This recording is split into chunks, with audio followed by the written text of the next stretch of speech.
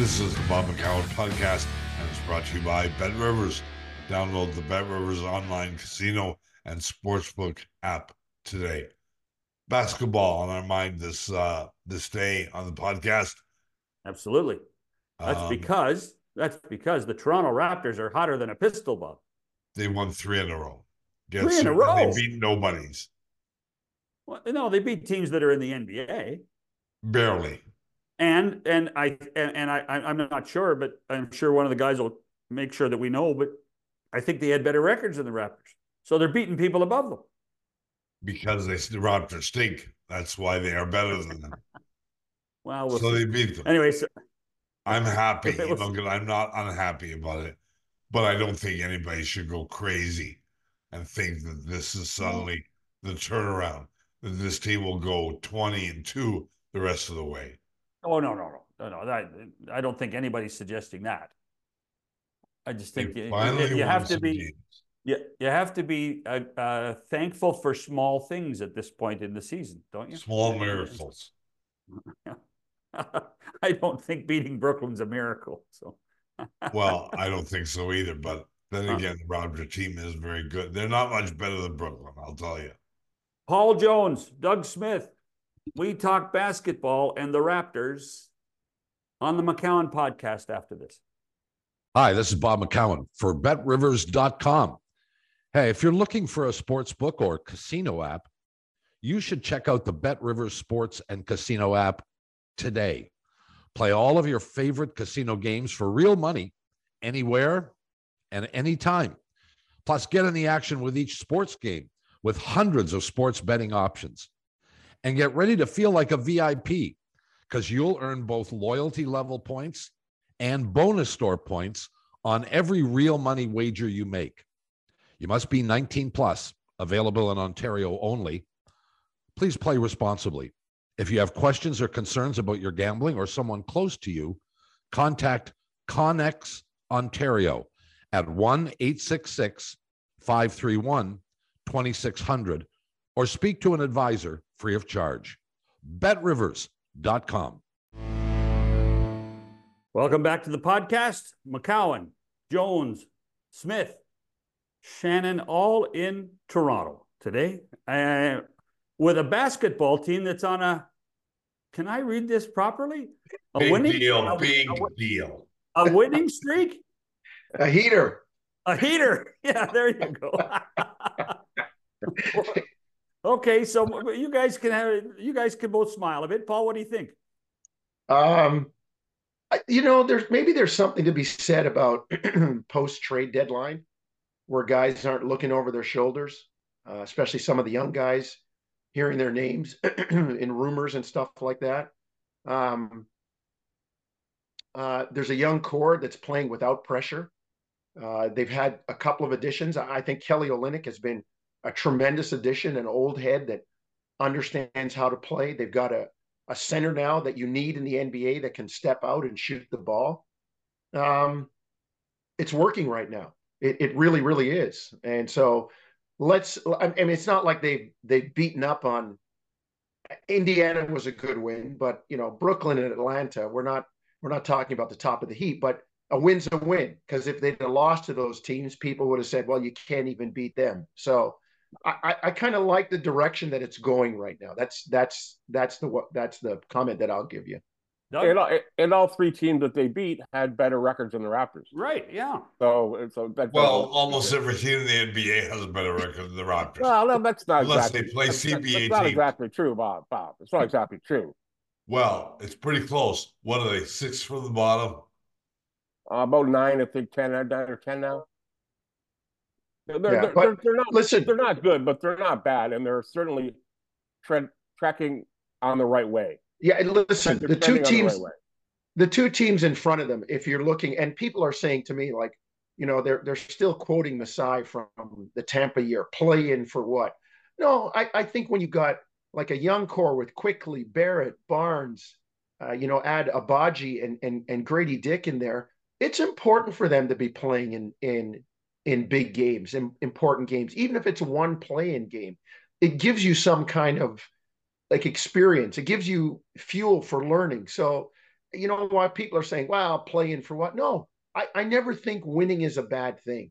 You tell me when winning doesn't make your players look better, your organization look better, your assets be more desirable maybe to other people. So you got something to play for now. And the two teams in front of them, Brooklyn and Atlanta, are wobbling right now. So they're still a ways back, but they can still catch them.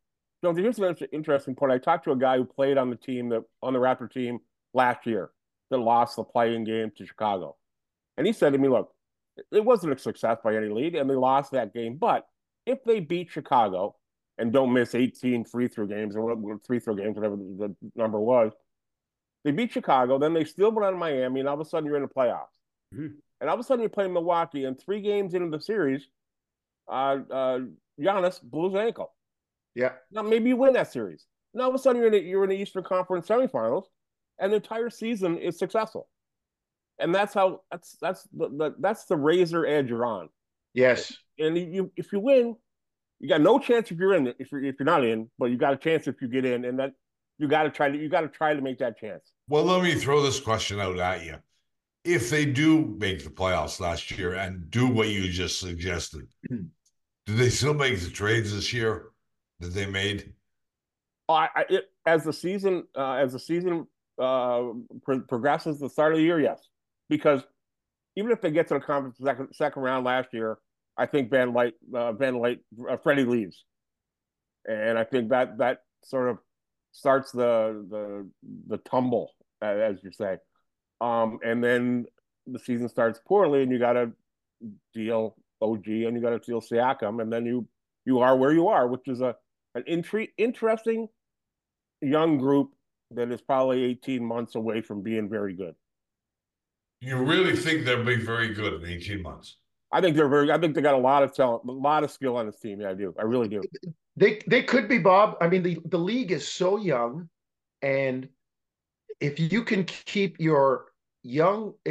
a core together that's improving. I mean, look at Oklahoma City. Like, they were in the play-in last year, and now they're like at the top of the West. Mm-hmm. And you know, there's a move afoot for Shai Gilgeous-Alexander for MVP, and I'm right behind that. I mean, I know people are looking. I know people are looking at Jokic, but this kid has. Who does he have with him? But on top of Gilgeous-Alexander, I mean, Chet Holmgren's made a huge difference there. Yes, but he's young, John. He's basically a rookie. Yeah, he got injured. But they have a star, right? Like the Raptors had when they won the championship.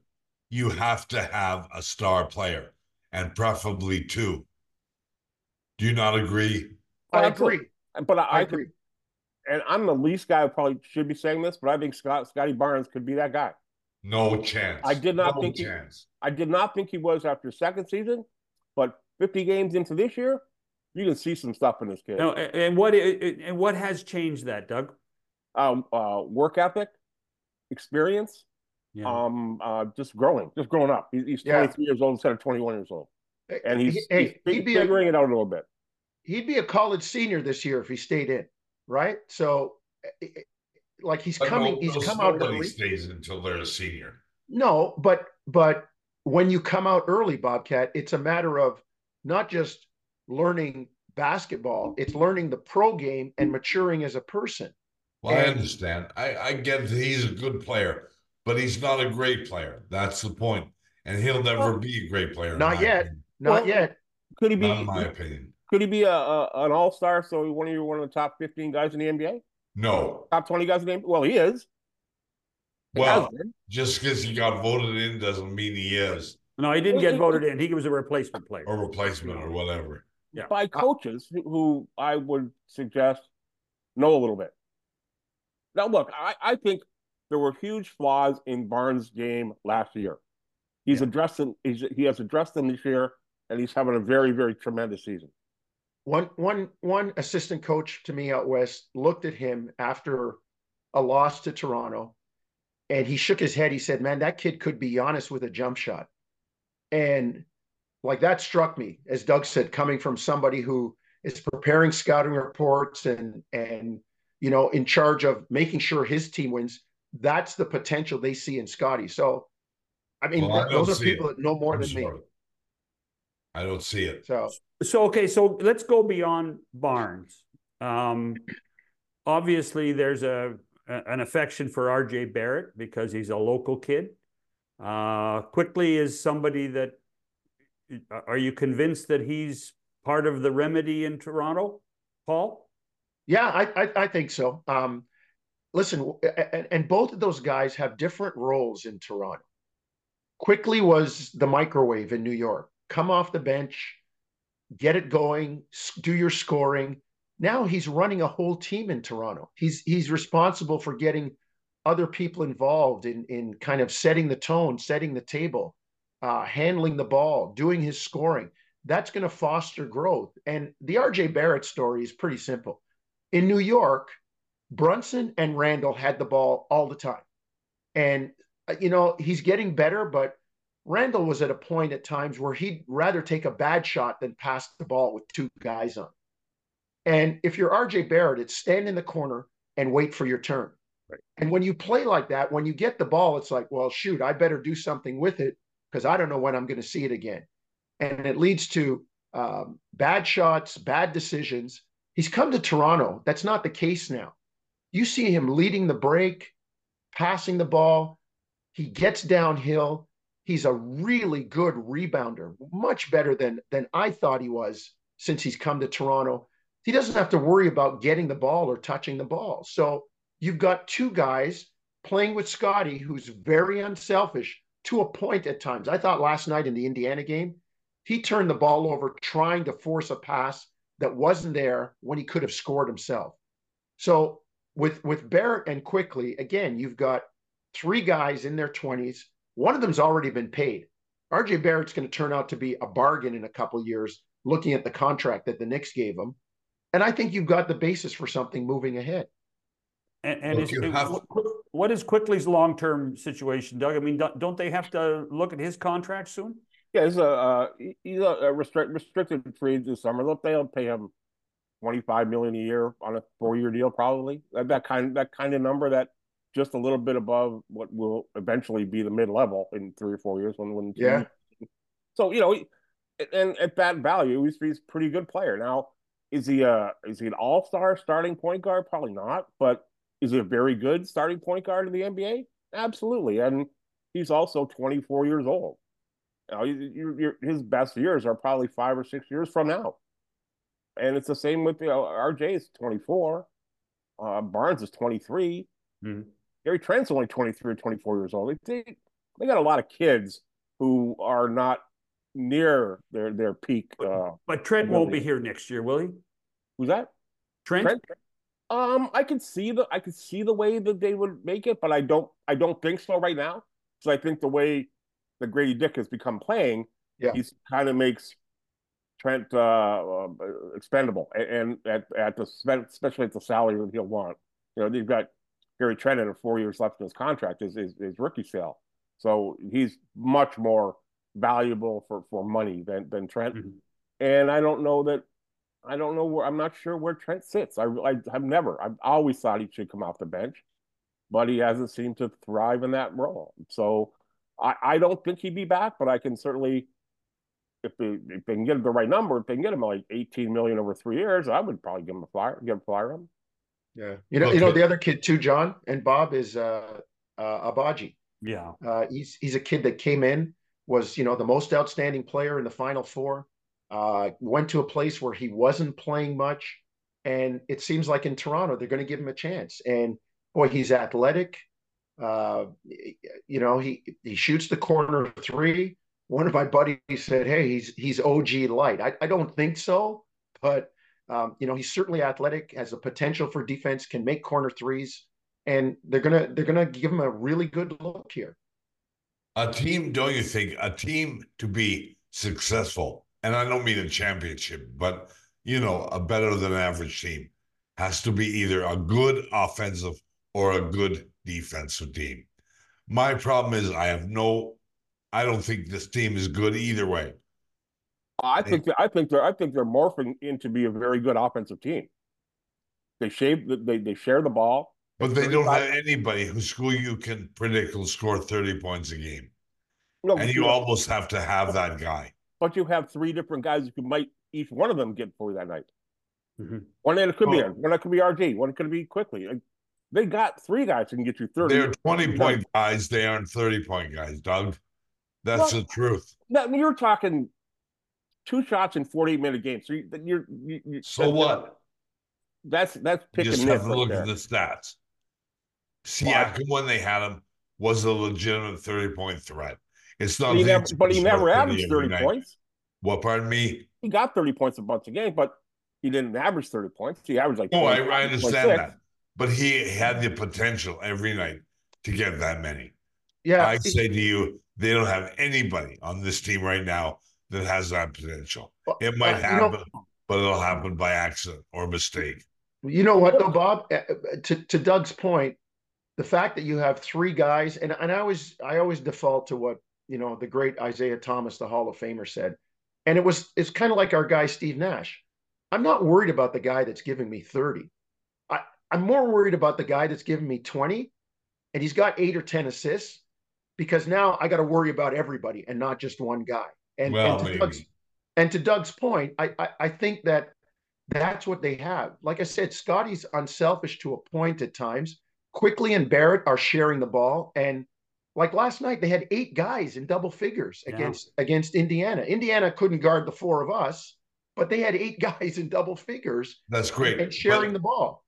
Look at the worst teams in the NBA year after year. There are guys that can score 20 points on each of those teams. That's not a big number anymore in the NBA. You have to have somebody who can go crazy. You must, in order to be successful. Every successful team in the NBA has one of those. Name me a team that doesn't have a guy. But Bob, you don't think Barnes can be that guy? No, I don't. And no chance. He's a 20, 25, maybe 25-point guy. Maybe. On a good night, that's what he'll get. What's his highest total ever? If he's getting 25, last night, what did he have? He had 21. He had a triple-double last night. What were the other numbers in his triple-double? He was 21, 12, and 12, I think. Like, if he's getting 21 and 12 assists, like I said, now I got other guys to worry about, especially in this age where people are shooting threes. If 4 or 5 of those assists are to three-point shooters, there's another 15, 16 points right there. You guys are talking like this is a championship winning team. No, Bob, no. But perhaps you missed it at the start. This is 18 months away from being good. But for where it is right now, it's very, very poised to improve quickly rather than blow it up and take a step back again. I think there are pieces there that probably in the season after next, they will be right in the conversation in the Eastern Conference. We'll see. Absolutely, yes. We don't know. You don't know. Of course I don't know, but I'm pretty sure this team is just, wandering aimlessly right now. I find hard to believe that you watch them because they have a style. They move the ball, they cut, they pass, they get 30, 35 assists per game. They have absolutely a style that they want to play. They have to be better at it, but they know what they want to be. Maybe. And they've had been that way since the start of the year. Yeah, well, maybe. The key question in all this, and it was really the way the conversation started, is that, you have to believe in your core. And the question is, and I think that both of you, Paul and Doug, agree that you think that the core is pretty close to being here when you look at Barrett, Quickly, Barnes.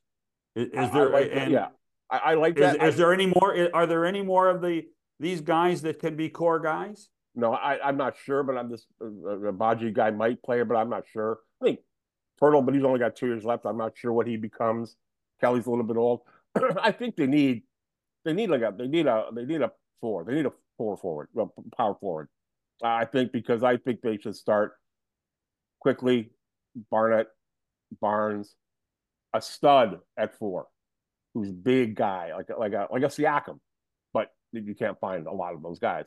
That's the next search, I think, from Zion Bobby. Well, they also need a 5, don't they? No, I think Pirtle's total. Pirtle for now is good. Yeah. Totally fine well, for now, but he's got what, 2 years left on his deal. Yeah. And you got a lot of time to fill that spot in. Well, I understand that. I give you that, but they are going to need to go and find another 5 in 2027. Yeah, sure. But 2 years in the NBA, you want a guy who's got some experience, right? You want to be able to make him good, teach him to be good. That's where your pro scouting comes in, Bobcat. I mean, right. The Raptors have done a decent job of finding guys. And well, they have to find that guy. They will. I mean, you got to be, if you're a Messiah, you have to trust. They will. Well, they found one. They found a guy. They found Pirtle. So it's not like they. Well, they traded for Pirtle. They gave him away, and then they got. Wow, now that's they gave him away, and then to get Kawhi Leonard to win an NBA championship. Yeah, they didn't give Pirtle away. They traded him a deal to get Kawhi Leonard to win the NBA championship. I understand that, but they said we don't need him because no. We needed Kawhi Leonard. Not we right, don't. We need the guy. But they also had Gasol to play center. They didn't need Pirtle. Pirtle wouldn't have played a lot with Gasol here. They didn't get Gasol until the February of that trade of that season. Doesn't matter. They got Gasol because they needed a big, right? Probably, yeah. Yes. But the other guy there, this guy perhaps we forgot about, Valanciunas, was a pretty good player. Yeah. Another guy they traded away, right? Well, yeah. Marc Gasol. Right. For Marc Gasol, sure. And you don't forget there was Ibaka was actually contributing a bit down low too. So they had some pretty good big bodies at one point. That you're right. But when you had a chance to get Kawhi, you have to actually give something up. But look at that team though. Look, we're talking about the championship team, John and fellas. That's a long time ago. Yeah, and it took a long time to build it. It took 7 years to build that thing. I mean, Dwayne Casey came in and won 23, 34, 2 seasons well under 500, and then it started to take off. That team was built in 2019. It was built in 1 year. No, it wasn't. Scratch. No, it wasn't, Bob. Yes, it was. DeMar DeRozan came back. Who were the 5 starters at the end of the year for that team? Lowry. They were guys. Some of them they Ibaka, Lowry. Ibaka had been here for a year and a half. They traded for him. Okay, whatever. Well, Lowry been here since the dust, right? The other guys that were important were developed. Van Vliet was developed. He wasn't that important in the championship year. Oh, sure he was. He started every second half. I mean, Van Vliet. Pascal was like at times the second or third best player. Like he was those are guys that were developed. Period. Tell you what. Let's take a. I'm worried about Doug's blood pressure right now. Well, it's like Fred VanVleet he got a vote for NBA Finals MVP for God's sakes. Okay.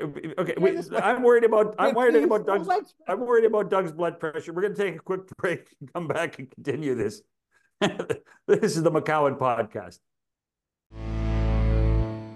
Okay, we got Doug's heart rate back down to about like 93. Don't worry. So how's that? Is that okay, Doug? I just took my little bills. I'm okay. Yeah. The one person, in talking about the 2024 version of this club we haven't talked about is the guy that might be on the hottest seat, and that's the coach. Or is he? Is he on a hot seat? And are they going to be as patient with him as they are with some of the players, Doug?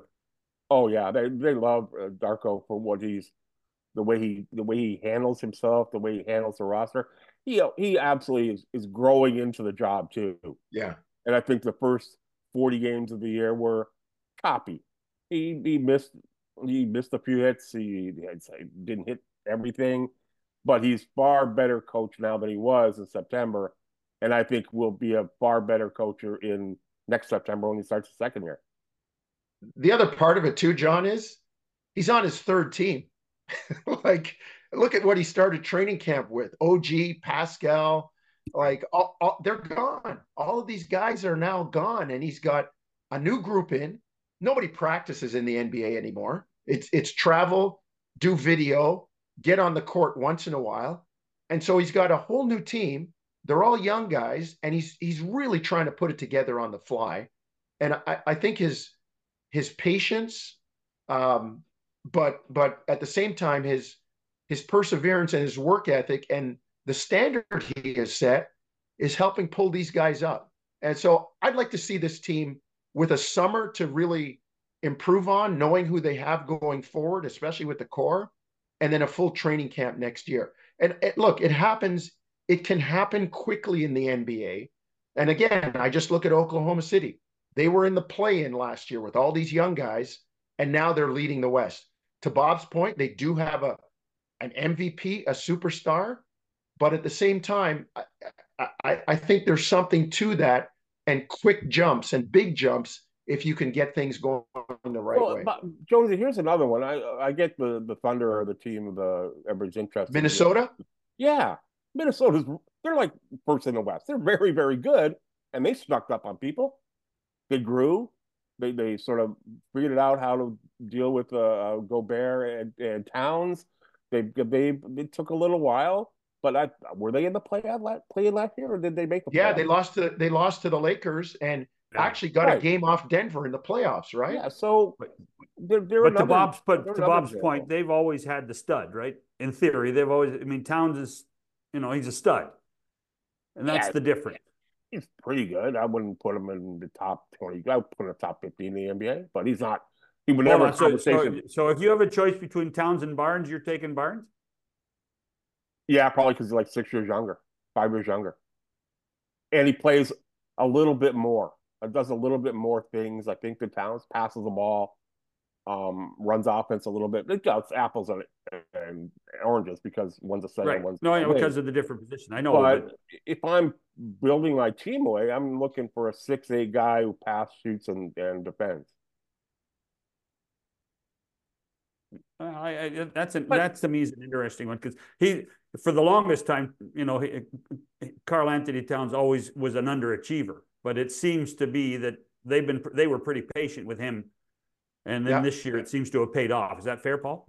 Yeah, no, it is very fair, John, and I think the constant pushing and demanding and setting a standard for him to achieve and to aspire to, and now he's got a little help with Gobert. Hey, don't discount what Anthony Edwards is doing there also. And they've got their role players and the team, the pieces fit together. The only thing I would worry about with Minnesota and OKC is the experience factor.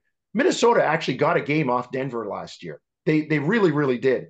They probably should have won their play-in game against the Lakers before they threw that one away. So they've got a few playoff scars. But, to the point that going back to the Raptors championship team, there was a lot of experience and playoff scars on that team between Kawhi and the way, people like Lowry had lost and Siakam had tough losses. And I think that builds character, and it gives you, that nebulous thing that we talk about, experience come playoff time. So I'll be interested to see how Minnesota and OKC react out west. Before we go back, we go around the league. I want to go back to Darko because you guys are much closer to it than Bob and I are.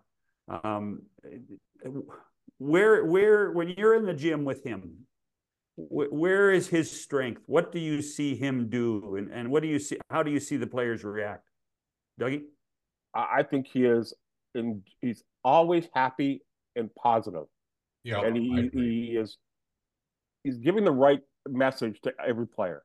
Now I know he's a hard ass, so he can get on players pretty easily, but he'll never let us know that. He'll let the players see it, but he's never let the media see it or the public see it. And I think he is, for the way of the NBA now, the way he cares about his athletes as people is a huge thing, and that he's got that in spades. I think he's I was very much leery in the first 25 games of the year. but I think he's going to be pretty good as a good coach in the NBA. Look, and I was a big Nurse fan. I think all of us were to some extent. Sure, absolutely, yeah. But he became prickly. Oh yeah. Near the end of his career, and this coach is not like that at all. Yeah, he is. I mean, I don't know what kind of term you use for him, but he's a nice guy. He's a good guy. Yeah. He's a good guy. Bobcat, to your point, Nick got used to winning, and that became the standard. I understand what happened to Nick, but it didn't happen. Yeah. I think Nick a lot of ways very prickly, and that was something the organization was concerned about. Yeah. I think in a lot of ways, Nurse started believed his press. Maybe. And Darko will never do that. Well, here's the thing I'll say about Darko too. All those things, Doug. He is positive, terrific person. You talk to all the people he's worked with around the league, from Taylor Jenkins in Memphis to Monty Williams to Billy Donovan, Pop, all of them. They glowing things to say about him. And then when I look at it as a basketball person, man, this guy's a teacher at heart. Like I had a chance to sit in there at training camp and watch him go over the defense and what he wanted done and how he wanted done. And there was no detail that he didn't touch. And he told the guys exactly what he wanted, where he wanted people. And he's constantly reinforcing that and teaching and teaching and teaching. And his approach is, that's good, but here's how we can make it a little better. And it's the perfect approach with a young team, because it's not the old school tear them down and build them up. It's a constant building. It's a constant reinforcement. Positive, and let's do better. Here's where we are. Let's do more. I love that about him as a teaching basketball guy. But he'll also kill guys when he has to, because the other night against Brooklyn, he hooked Gary Trent out of the game 2.5 minutes into the third quarter because he loafed through four possessions. And he took him out and he said, look, I'm not getting enough. You're not working hard enough. You're not playing hard enough. You're moping a little bit. Sit down for a minute.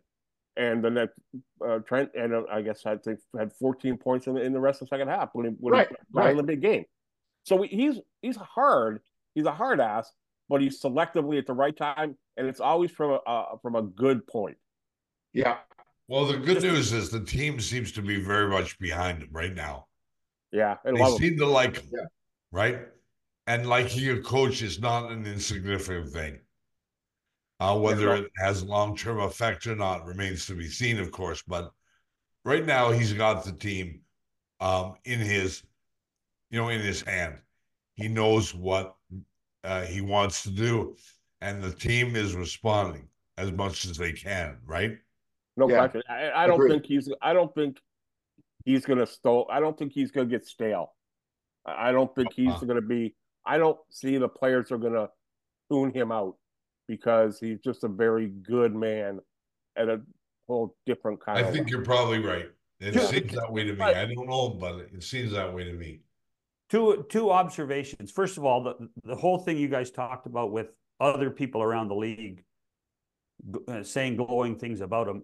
Every time he went into some of the cities that he coached, all you saw on social media was him hugging players. I mean, the reaction of the home team was, there's my pal Darko, which tells you he did have an impact on what was going on.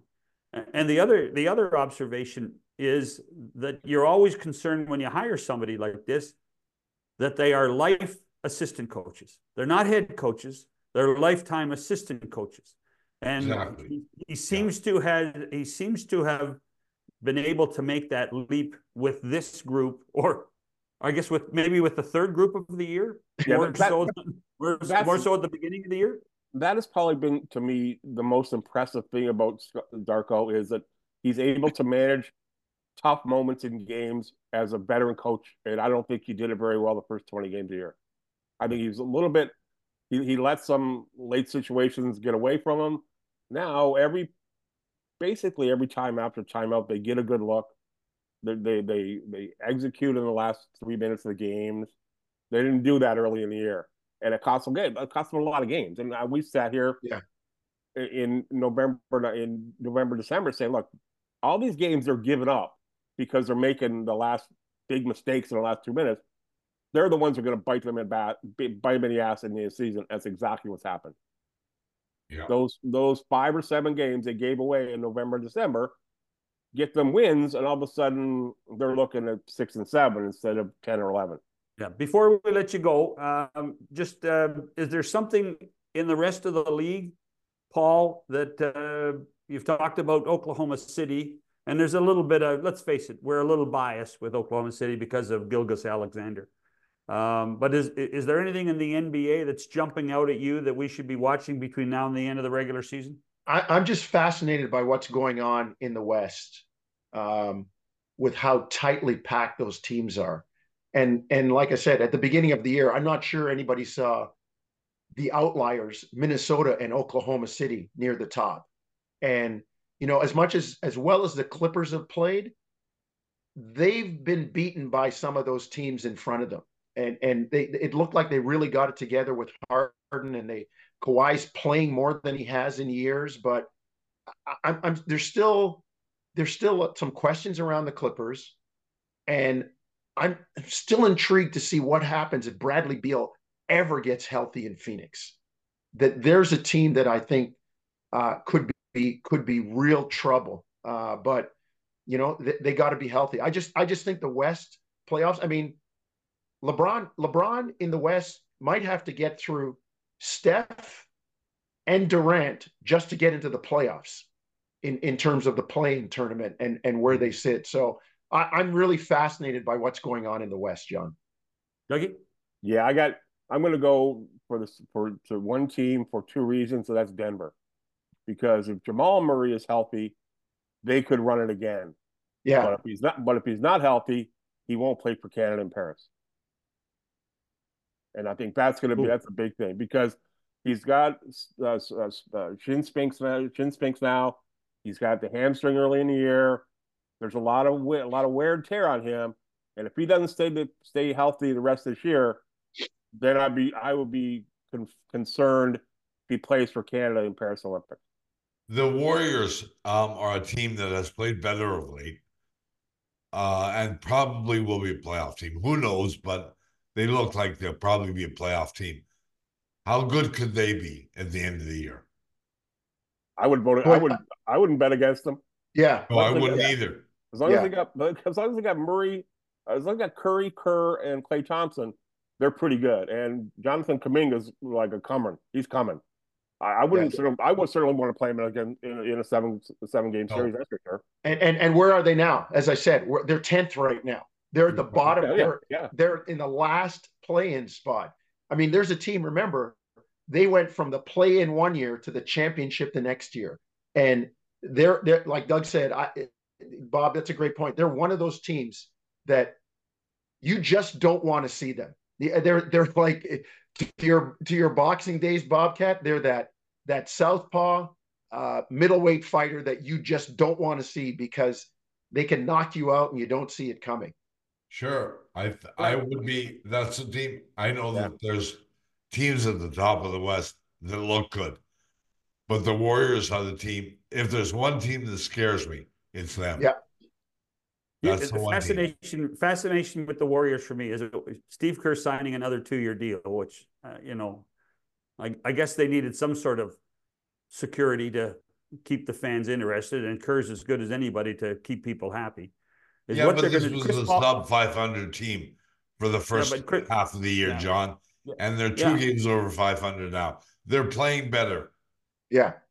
Well, the other thing is Chris Paul's coming back, and how are they going to utilize with what goes on in the backcourt? How are they going to utilize what Chris Paul brings, if he does anything? And will he be accepting of 14 minutes? Yeah, I think he will, because I think he knows it's his last chance to play for title, and he will end up getting hurt sometime during the playoff run. By the way, one quick quiz question before we let you go. Who's the number 2 team in the East right now? Quick, go. Cleveland Cavaliers. The Cleveland Cavaliers. have the second best record in the Eastern Conference. They're sneakers. They're sneaky. They're very good, but I don't know whether they could beat Milwaukee in a 2-3 playoff series in a second round playoff. Yeah, that are the Celtics as good as their record suggests? No, oh, yeah. no, you don't think? No, I don't think so either. They're paper team. I don't know if I'd say paper, but I just think the way they play could catch up to them. They just fire threes. It's the new NBA. I just wonder if at some point that's going to catch up to them. Yeah, and I'm not sure. I'm not sure they have the depth. Still, I think they got issues in size. I don't. They're probably the best team in the East, but I think we're not at the point where it's the least conference again. But the East isn't populated with a lot of very good teams in the Eastern Conference anymore. There's some teams, good teams, but not that good. But the West is going to be fun to watch. Loaded. Well, and I mean, with Milwaukee imploding, I mean, can we explain what that is before we go? Well, I mean, I'm watching them, and they're making incremental improvements in the areas that Doc was brought in for. But I'm not so sure they're going to have enough time to put it all together. They're still dangerous, because when you think about their defense, if they ever get it together with a guy like Giannis, they got Brook Lopez, who was a potential defensive player of the year. I mean, Dame Lillard's the guy that's going to have to find some kind of defense. You can hide one guy on defense, but you can't hide two or three. And so he's going to have to step forward defensively. And I look at the way the NBA is playing right now, like, will they continue to trend toward offense in the playoffs where it's your turn, my turn, up and down? Because if somebody decides we're not doing that in the playoffs, then I think Milwaukee could be in trouble. They tried to break something that wasn't broken. Yeah. They should never try. John, if you're Milwaukee, how do you feel right now? You give up Drew Holiday to get Dame Lillard, and you go, well, at least we send him to the West. And then Portland turns around and makes a deal, and you look to your right, and there he is with the guy that you're trying to beat playing with them. Like, that's a killer. That's a killer for Milwaukee. Okay, but who? I mean, we all love Lillard's individualism. We all love his ability to shoot from 62 feet. But seriously, did anybody envision he and Giannis being a really good combination together? Seriously. I didn't, but I thought the most important thing was they gave up their soul in Holiday. Yeah. Right. Drew Holiday was the heart of that team. And they blew it. They blew it. So do the Trailblazers, right? Yeah. They are horrible right now. Horrible. Yeah. They're near the bottom of the standing. And I don't know how much Lillard would have helped, but they wouldn't be 11 or whatever the record is. At least they're not as bad as the Pistons. That's okay. That's all you can say. They're just not. At least they're not as bad as the Pistons. All right, boys. Thanks for this. All right, kids. Talk you down the road. Thanks. Bye, guys. Paul Jones, Doug Smith, Bob, and I'll be back after this. So, Bob. Okay. So, Bob, do you think it's important to get to the play-in? Well, important. Not really. Well, because Jonesy brought it up. Jonesy brought a good point up, and in every sport they always talk about getting playoff experience and I know that. and playing under pressure. Do you buy that? Do you think if they can play? I mean, a play-in's only three games, I think, isn't it? I mean, 2, I think. Do you buy into it? Look, I would be very happy if they made the playoffs. But do I think it'll be important for this team? No, because it's going to be, as I think it'll be one game. And does that matter? I don't think much. I think these guys who've never been in a playoff before have to be in a 7-game series in order to understand what that's like. Remember, they come out of college where they don't play in playoffs, right? No, they go into the they just get to the tournament and they could be out in a day and a half. That's one game. Winner, you're out. Yeah. And I think the same thing in the NBA won't be unique to them and won't help them. So the answer is I don't think it's that important. But as a fan, would I like it? I would be very excited if they made the playoffs. Yeah. I wouldn't be optimistic, but I'd be excited. Yeah, you do. I think the play-in tournament is a little bit of fool's gold. Yes, it is very much. If there's an opportunity to create learning situations for some of these young guys, then hey, what the hell? Go with it. But is one game going to be a learning situation? I don't think so. It's not the kind of the day after they lose, they're not going to have a media talk about what happened or how to play differently. They're going to be on their bus on the way home or a plane with their headset on, looking at their phone. Right. All right. Wondering about their next contract. Some of them won't be. Some of them will be. All right, Robert. We'll talk to you tomorrow. See you then. Bye-bye. Thanks for watching or listening. The McCown Podcast.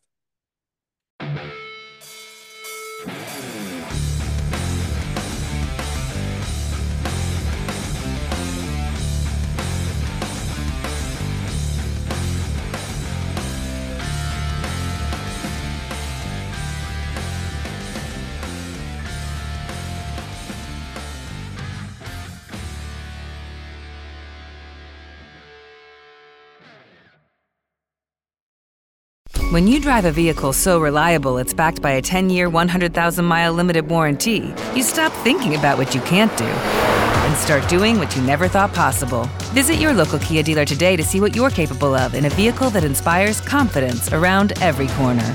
Kia, movement that inspires. Call 800-333-4KIA for details. Always drive safely. Limited inventory available. Warranties include 10-year, 100,000-mile powertrain and 5-year, 60,000-mile basic. Warranties are limited. See retailer for details.